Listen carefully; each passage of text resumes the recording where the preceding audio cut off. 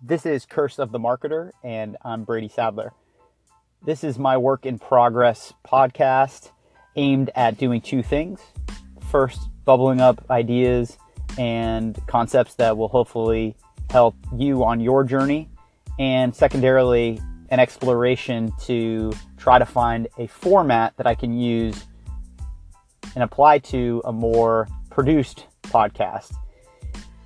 And this journey so far has been really interesting, fun, scary, exciting, all of the feels, as the kids say.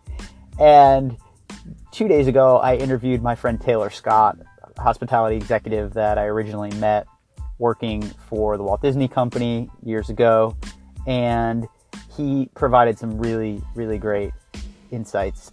He talked about some of the values that he really believes in, some of his beliefs, and the strategies that he's applied, many of which he outlined in his book, Ball Games to Boardrooms. And that idea of looking at values, beliefs, and strategies, I think, worked out well, but it was a lot of content. And it was also somewhat ethereal in the sense that if you were listening and found yourself really compelled by any one thing that he shared, I don't know that other than his book, there were references for things you could go and chase down to look at that in a deeper way.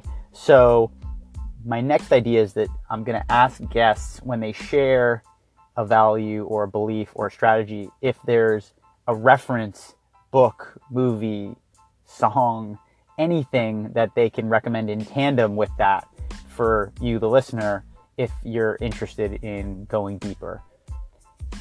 I also had an interesting experience following this with Taylor. He messaged me and said, "Have you shared the podcast yet? I really like the way it came out."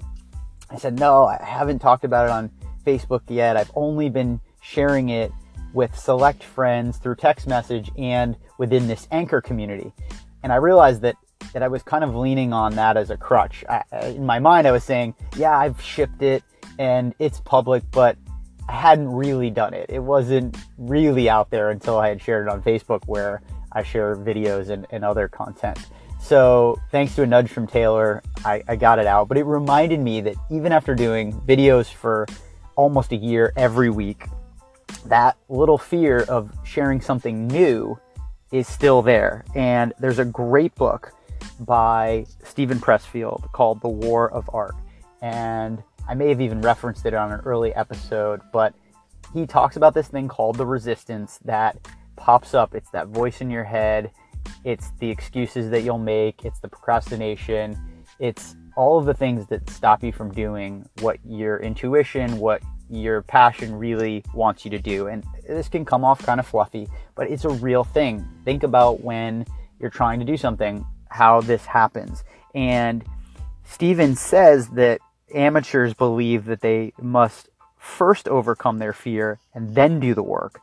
But pros know that fear can never be overcome. There's no such thing as a fearless warrior or a dread-free artist. It just comes with the territory. You get a little bit more comfortable dancing with that fear, as Seth Godin says, and you just kind of do it anyway. It doesn't go away. And this was a little reminder of that for me, and hopefully one for you that can give you that extra little bit of a nudge to get your project out the door. As always, thanks for listening, and I look forward to your feedback.